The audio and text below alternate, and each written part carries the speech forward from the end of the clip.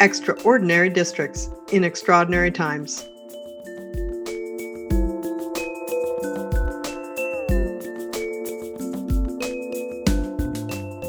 Hi, this is Karen Chenoweth from the Education Trust.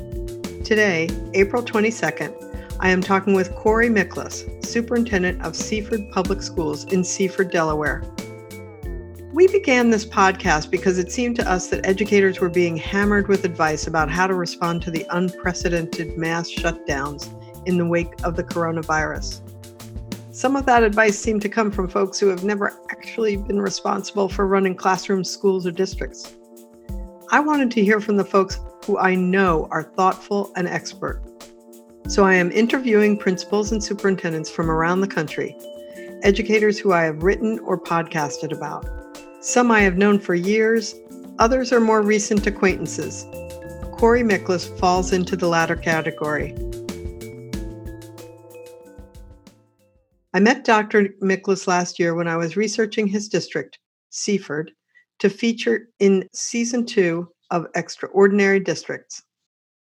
Back then, he was Assistant Superintendent to Dave Parrington, who came as Superintendent to Seaford in 2015. Parrington had arrived at Seaford's nadir. 2 of its 4 elementary schools had been identified by the state as being among the lowest performing in the state, and a third was about to be added to the list. Parrington brought Miklas from his previous district as Assistant Superintendent in charge of curriculum and instruction. In that role, Miklas worked with teachers and principals to completely revamp the way Seaford taught reading, and Seaford today is outperforming the state. Its third graders, who have only gone to school with the new reading instruction, are way outperforming the state. Just to give one piece of data, in 2015, only about 1/3 of Seaford's third graders met state reading standards. In 2019, 2/3 of Seaford's third graders met state reading standards. That is rapid improvement. Although all groups of students are improving, Seaford's students of color and students from low-income backgrounds are improving faster than white middle-class students. In Extraordinary Districts, I explore what went into that improvement. Right around the same time that the episode on Seaford was released, Superintendent Parrington announced his retirement. I have to say, I held my breath until I found out that Dr. Miklas was named superintendent. This is the first time we've talked since then. Welcome, Dr. Miklas. Thank you. I hope you and your family are safe and healthy. Yes, we are. This is some challenging times, but we're figuring it out just like everyone else is. So you're a brand new superintendent faced with an unprecedented situation. How are you doing?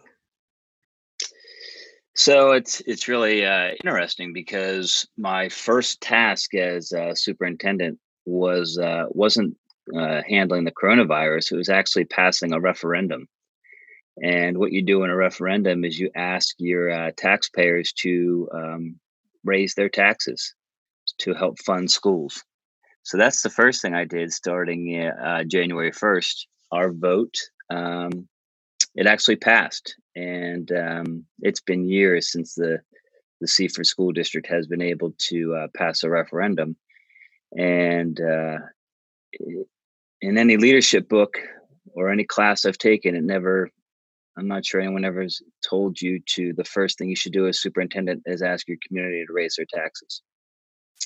So that was a challenge. But the good part about that was I got to go out in the public, meet with several different organizations, groups, etc. And, it helped me get to know the community, which I thought was the silver lining. And now, once we got through the referendum, this was the next challenge that came on board. And we're lucky in Delaware where we have 19 traditional school districts. So when this happened, I was able to be a part of that group of all 19 of us working on conference calls, etc., to start the initial planning for this. So that's one of the positives of being in a small state is really to be able to work with others and try to work through this. Well, so Delaware closed schools on March 22nd, I think, right? Actually, I think it was the 13th, that Friday. Did you have much lead time to plan for that shutdown? No, not a tremendous amount. I mean, we were following the national news and really trying to analyze what was going on, and internally we were planning, but none of us knew what it was going to look like. So it was business as usual for a long time, and then once that decision was made, that's when the real planning began.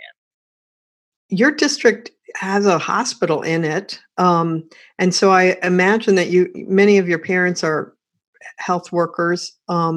Have you had a spike in cases of coronavirus yourselves? So at that time, I mean, we weren't really aware of there were no positive cases, going back to March 13th. And then I would say probably until the last 2 weeks, we haven't heard much about our community, staff, etc. Now that is starting to change. I've been working very closely with the mayor and the president of Nanacoke Hospital, and what we've been doing before the restrictions came to really stay in your house and wear a mask. We were doing a Friday, um, basically recorded message where we'd all come together and I would give updates on the school, they would give updates on the hospital, and the mayor would give updates in regards to how the police and fire were handling this from a community aspect. And that was really positive for our community to see the three of us working together. And then as those weeks went on, you started seeing that we were spread out 6 feet apart in our videos. And then now what happens from probably the last 2, 3 weeks, we've been recording videos on an iPhone and just sending them in. And then somebody at the city will splice that together and post this message out. And we have all really tried to work with our hospital for anything they need. We've done some drives and we went around to our school or some of our special programs, nurse's office. We've looked for masks, hand sanitizers, and we have donated some supplies and materials to our local hospital. We're going to be working with our students, who are doing this remote online learning. We're trying to have them do some messages for hospital staff on a positive side. So we're just trying to be a really good partner. Well, that's interesting so the school system is really deeply embedded fully in the community as opposed to sort of sitting outside of it in some way. Yeah, this was, when I became superintendent, that was one of my main priorities was really get engaged in the community. And again, because of the referendum and because of this coronavirus, it has really thrust me into that position. So again, sometimes I try to find the silver lining, and I feel like these challenges has really brought us together to work through the problems. So I probably should have described Seaford a little bit more. It's in rural Delaware. It once was the Dacron capital of the world. Back Nylon when capital of the world. nylon. Oh, Yeah. sorry, sorry. Nylon capital of the world.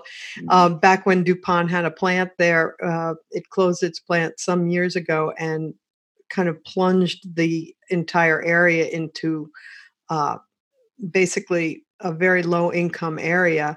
You have a bunch of poultry plants in your um, vicinity. Have they been hit? I've been hearing about meat packing plants in South Dakota and other places. Have the Has the coronavirus hit the poultry plants much? Yeah, so this has really popped up in the last 2 weeks where the way they report in Delaware, it's they've been doing it by county. So Newcastle County, where the University of Delaware is located, that's where the first cases were originated in the state, and those numbers were high. Kent County in the middle of the state has the lowest numbers, but we've been noticing in the last few weeks, Sussex County numbers have been going up rapidly. And the governor's monitoring these things. We have a lot of conference call with the governors and or with the governor. What we're seeing in the numbers is the cases in Sussex County are going up, and they seem to be tied from the reports we're seeing to the poultry plants. So I And know a that's where lot of you work's are. being done there. Seaford's in Sussex County, just to clarify. Correct. Yeah. That's correct. So you mentioned that your students are doing remote learning. what does that look like? Have you been able to make sure that students have computers and Wi-Fi? What's going on there? So we really tried to phase our plan out, knowing our population. We have it's a high poverty area, so our initial strategy out of the gate was to just make connections with our community. That was the most important, you know, thing we wanted to do. We wanted to make sure we're making phone calls home. We wanted to make sure that people were safe, and and that was our first goal. And what we did was we sent home.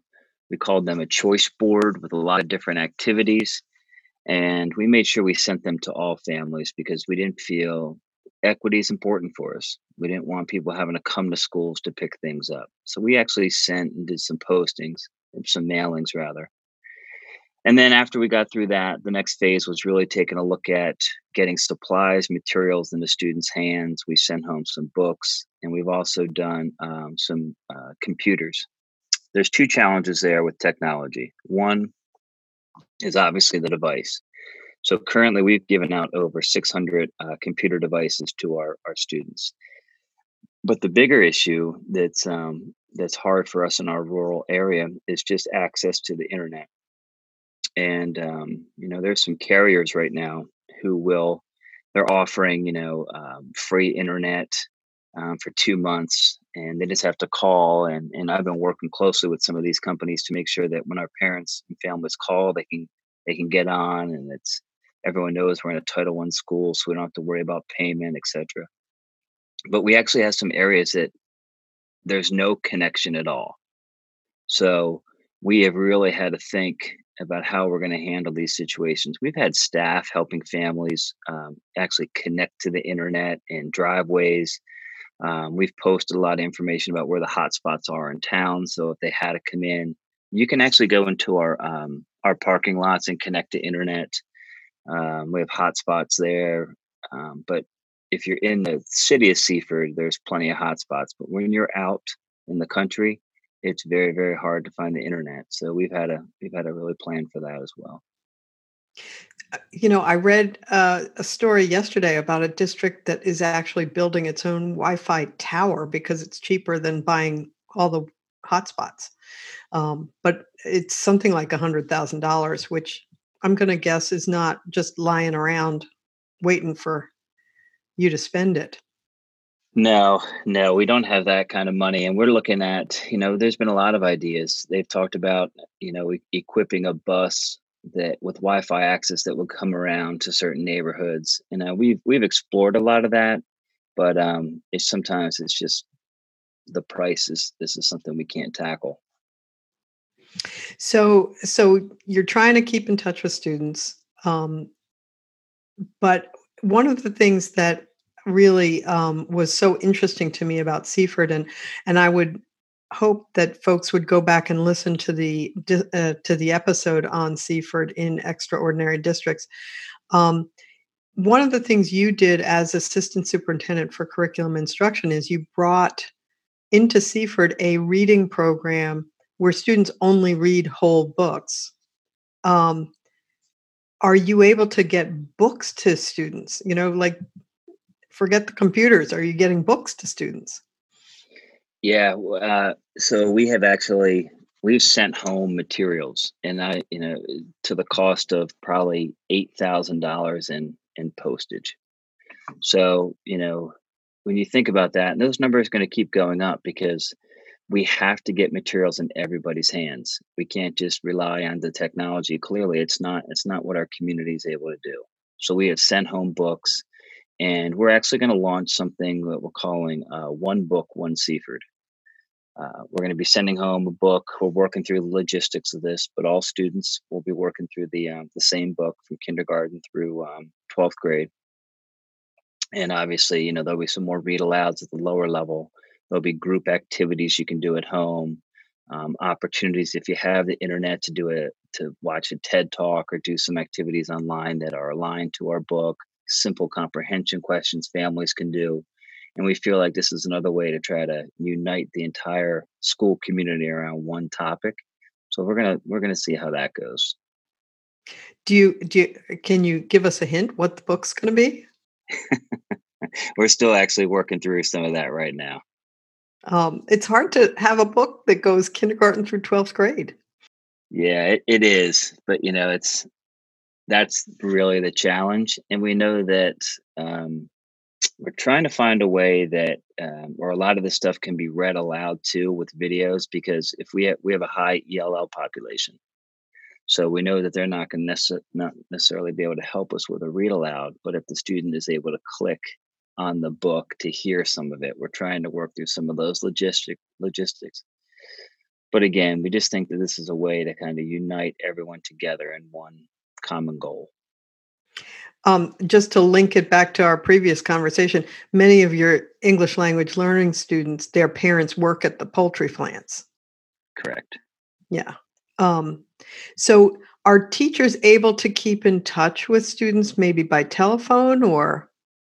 Yeah, so I mean, part of the discussion is with the book we're trying to send home. It's trying to make sure they have ways of if they can't do a read aloud at home, it's also making sure there may be some an online component that where the students can pick on to read the book. And then I think the next question was really around how we keep in contact with our families. So we really work through. We're more technology based from grades 3 to 12, and we're heavy phone K to 2 in paper packets at this time. And you know, the phone calls that are going home, I'll focus on our K2 population now. A lot of them have been weekly. We're asking everyone to reach out weekly through a phone call, and there's really no set time because it's not an 8 to 3 job. I mean, our phone calls may be done from 6 to 9 at night, whenever maybe a parent gets off work, and we've been very flexible there. Last night we launched.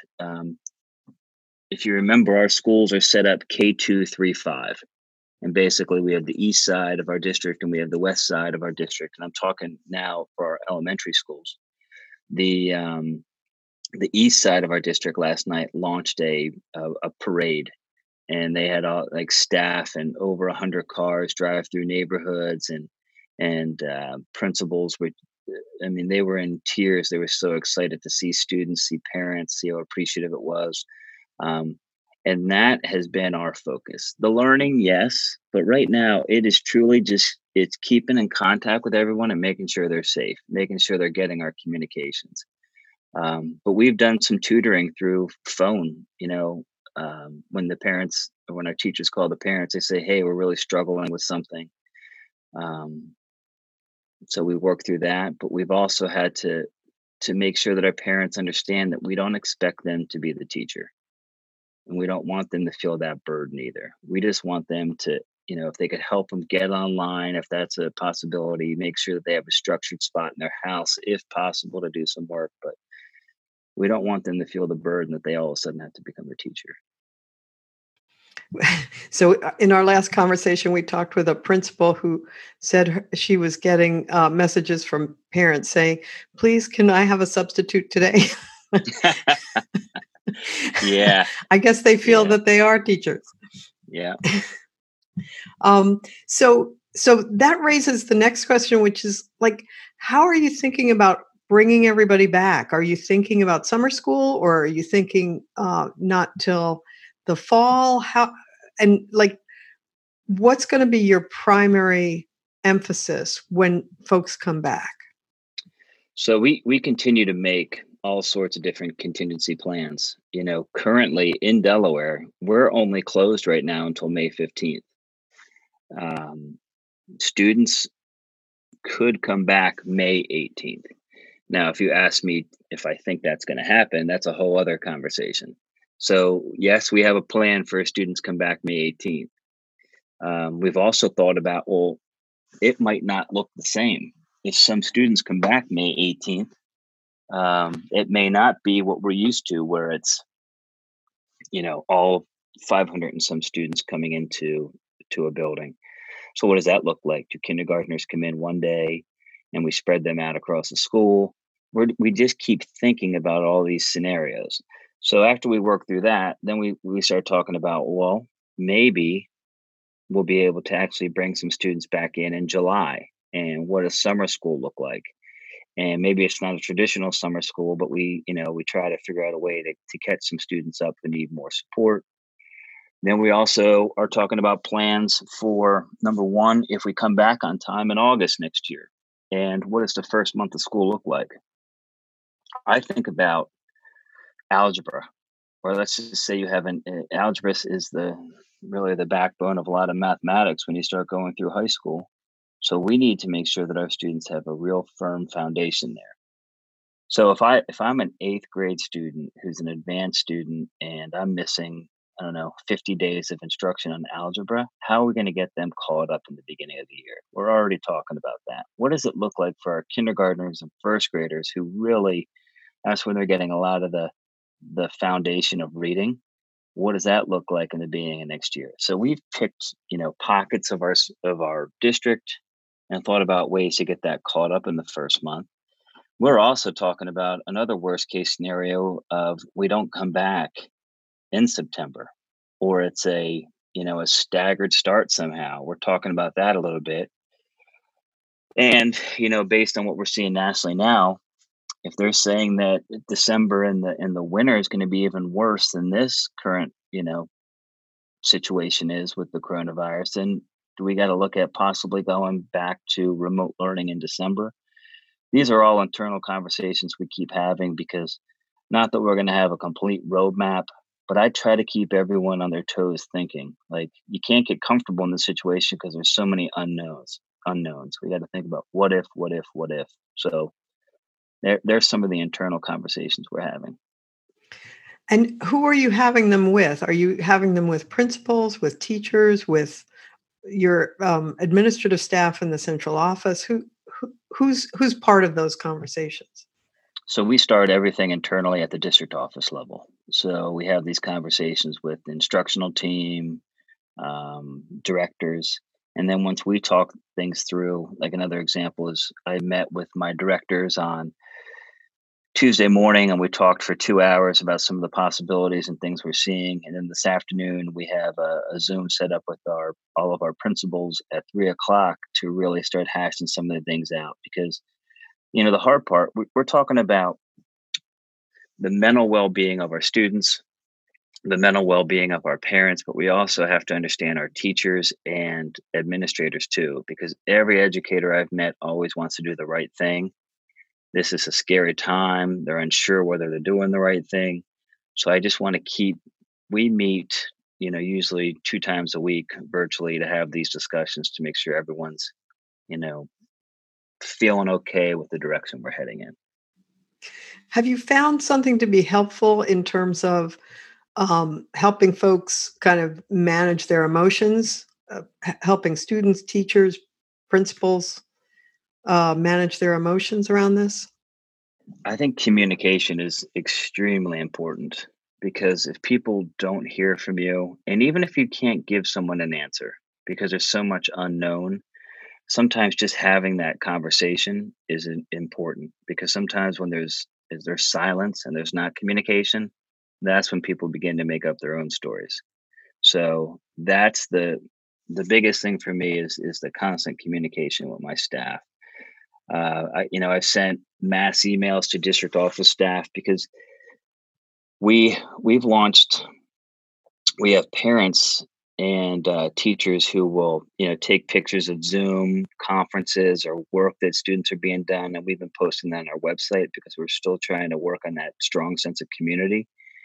And we have been receiving a lot of positive feedback about the constant communication with families, and that seems to override any conversation about the work that's coming home is too rigorous, not rigorous enough. We're not really in those weeds. It's just about that you guys care. You're really working. You're trying to work with families, and that's what's important to us right now. What do you do every day? I guess I should ask that. What do you like? What takes up most of your time? My day consists of just a lot of Zoom meetings. So, I'm in constant. My job is a lot of communication with state level officials, and to the point where it's from the governor to the Department of Education to our local mayor, local hospital. So I tend to work with them on some, high level information, and then we have to figure out how it comes down to our district. So we also have a lot of communications with superintendents around the state where we're trying to be on the same page, but we also know that our communities are different as well. So if you're in the northern part of the state, you may have more opportunities for hotspots and computers and et cetera than we may have on the rural side.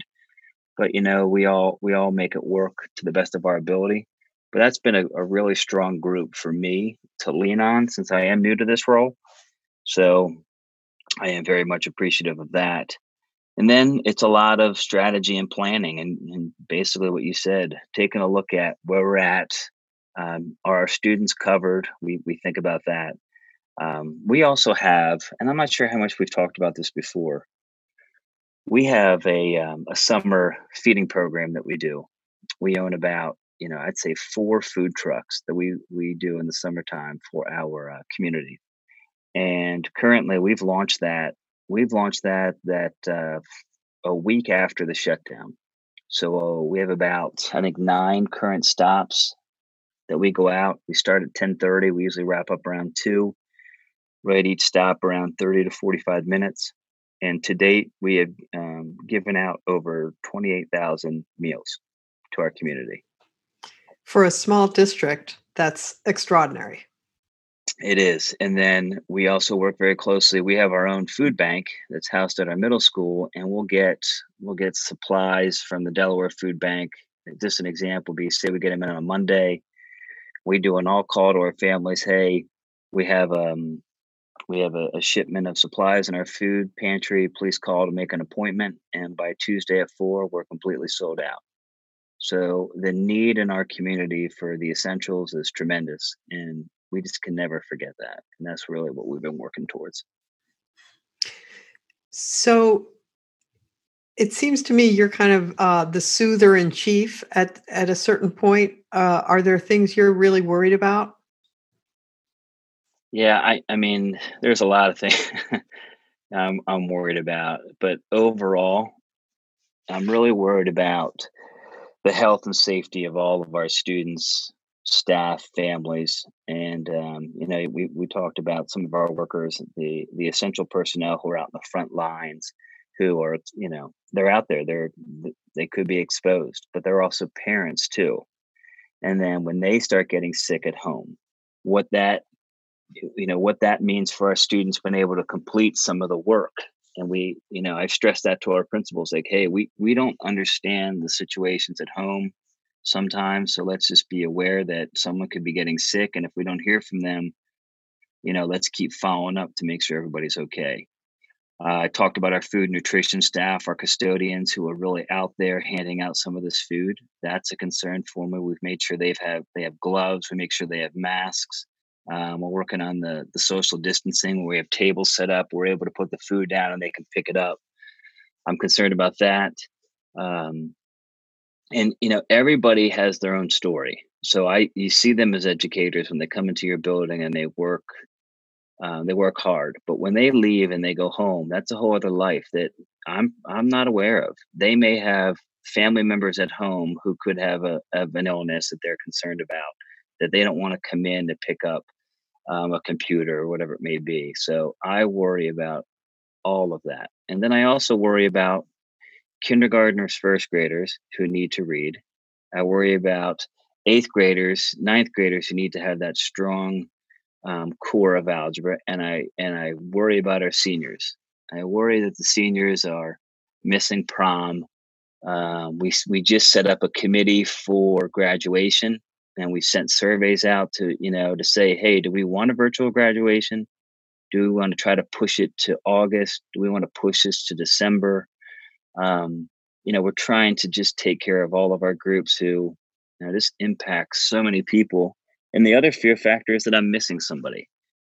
So, I mean, this may seem something small, but I haven't talked to our athletic director in 2 weeks. So I called him probably about an hour ago to check in on him to make sure where he was at. And, it's important that we keep in contact with all the employees the best we can. Well, I really appreciate you taking time to talk with us. I didn't congratulate you on your referendum, but that is a huge deal. And I think what's really notable about that is that when a district has improved the way Seaford has under your leadership and Dr. Parrington's leadership and the leadership of other principals, um, it builds confidence in communities and they're more willing to sacrifice uh, their tax dollars to you. And I think that passing of the referendum, which you started with, that was a real testament to the work of everybody in Seaford. So Yeah, I agree. Thank you congratulations for on that. that. Thank you, and I agree. And the first phone call I made after it passed was to Mr. Parrington. Now he's retired and in San Diego, but he's been a great mentor of mine. So I wanted to make sure that he knew that it was a lot of the work that he's done and the hard decisions he made. That's why that was able to be passed. Um, are you in touch with him? Do you call him? Yes, yeah, we talk probably about once every 2 weeks. Like I said, he's been a really strong mentor of mine, and he's an individual where his mind, even though he's retired, he never stops thinking, and he always has an idea that he wants to share, and I always appreciate his input.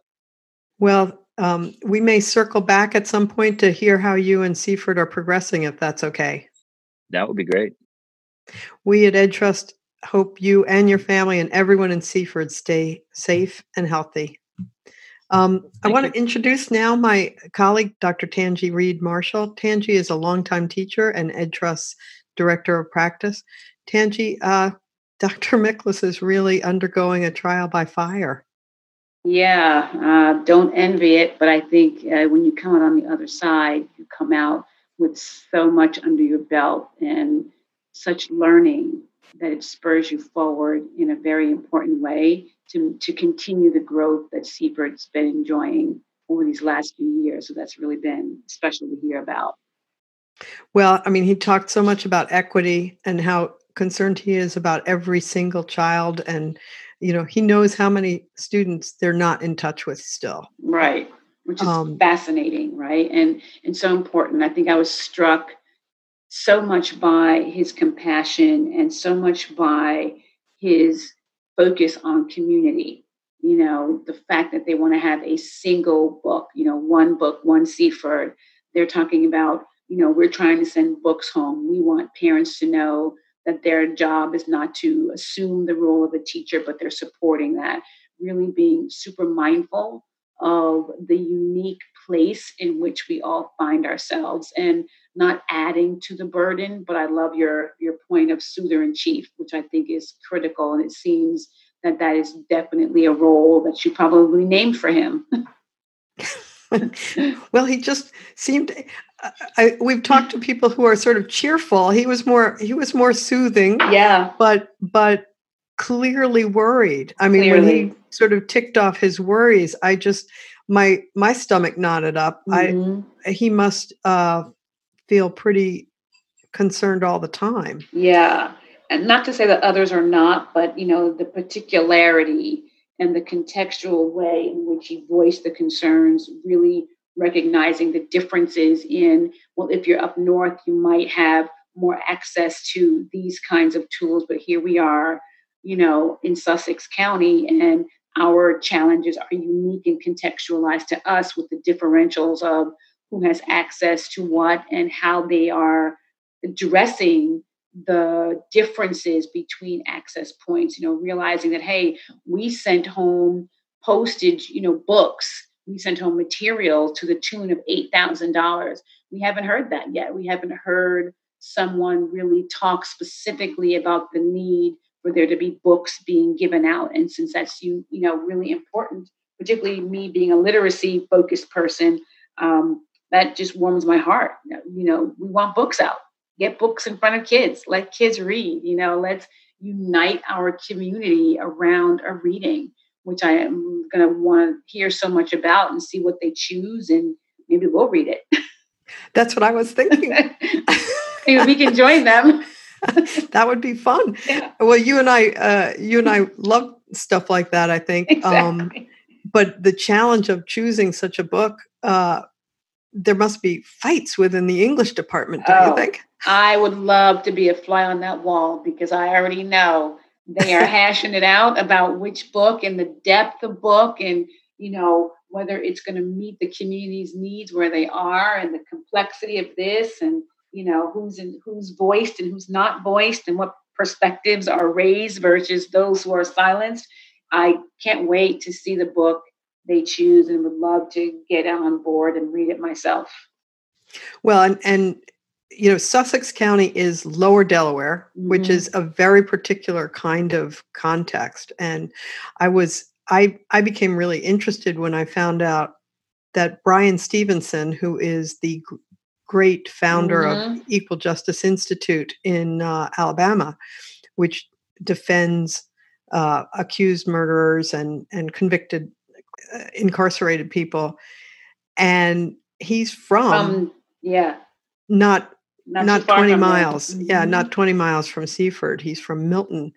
And I became really interested in that historical context. And by the way, I'll just plug my special edition of the Extraordinary Districts on segregation, integration, and the Milford 11. It's a little known story about integration in Delaware, which is a very particular state. It's a very particular context. And Seaford itself, one reason it will be hard for them to choose a book, I think, is there is no one group. There are a lot of groups in Seaford, and so there's no one book that's this will appeal to so and so. That's right. And the whole idea of perspective and representation, and how do we balance out the representations of voice and people in one single book that's meant to reach across all the grade bands, is also going to be, I'm sure, not going to be, but is a discussion on the table as they work through how to choose the right kind of book to do what Dr. Miklas is saying, and that is to unite the community. How do they do that in a single text, which is going to be fascinating. Well, you and I could talk about that for quite a while. Forever.